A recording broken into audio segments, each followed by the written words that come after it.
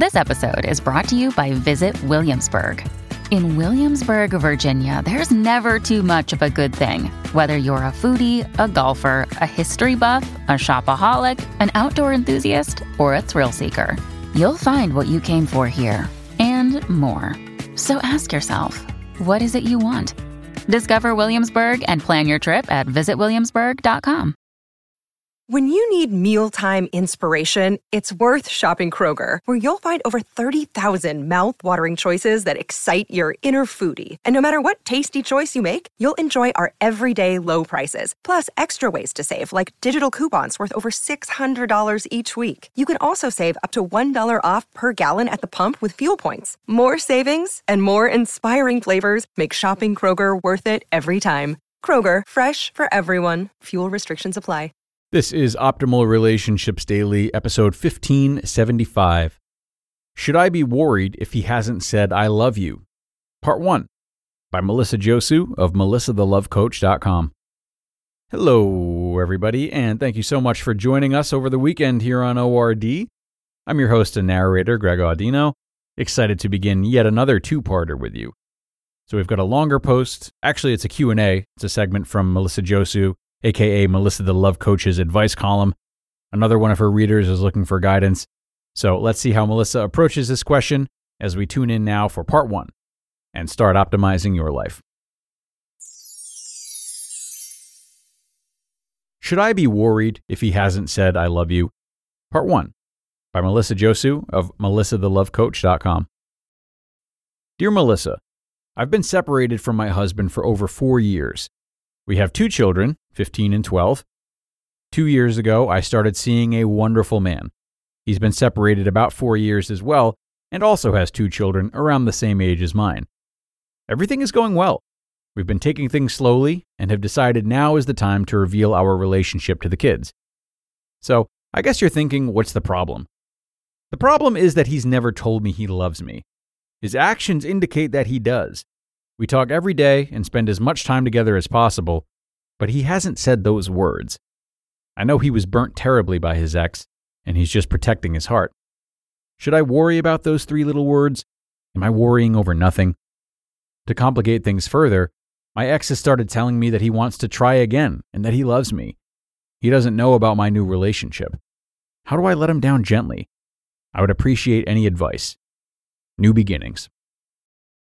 Dear New Beginnings, thank you so much for your question. I feel you. Should I worry about those 3 little words? Am I worrying over nothing?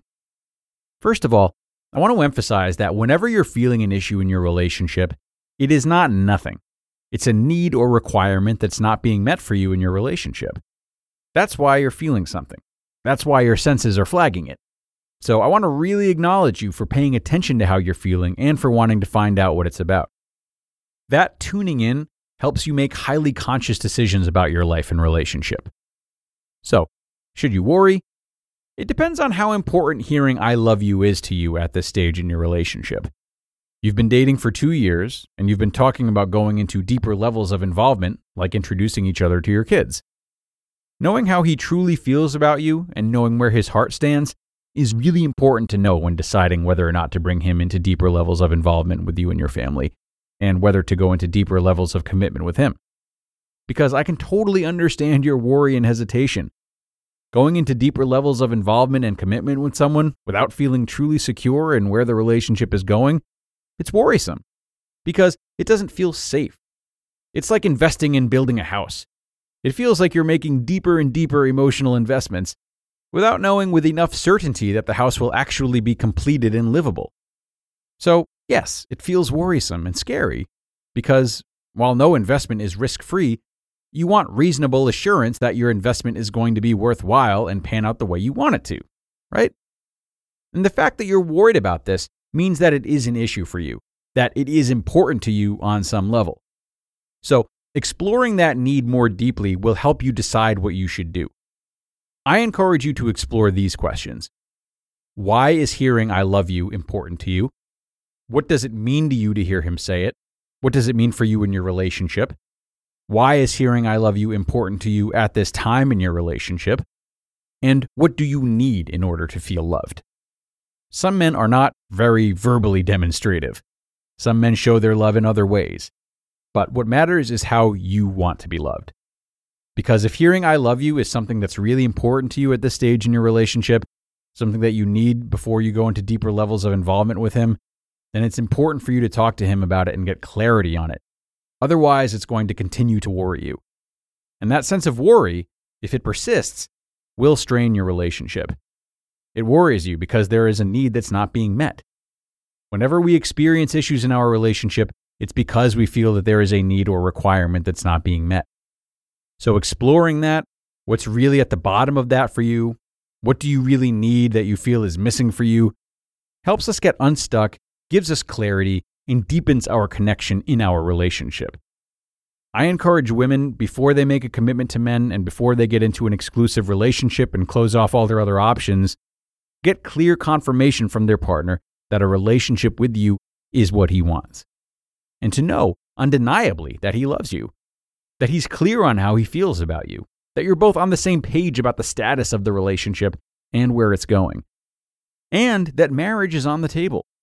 That doesn't mean that he has to have proposed, but ideally you've talked about the next step and are both considering it with each other.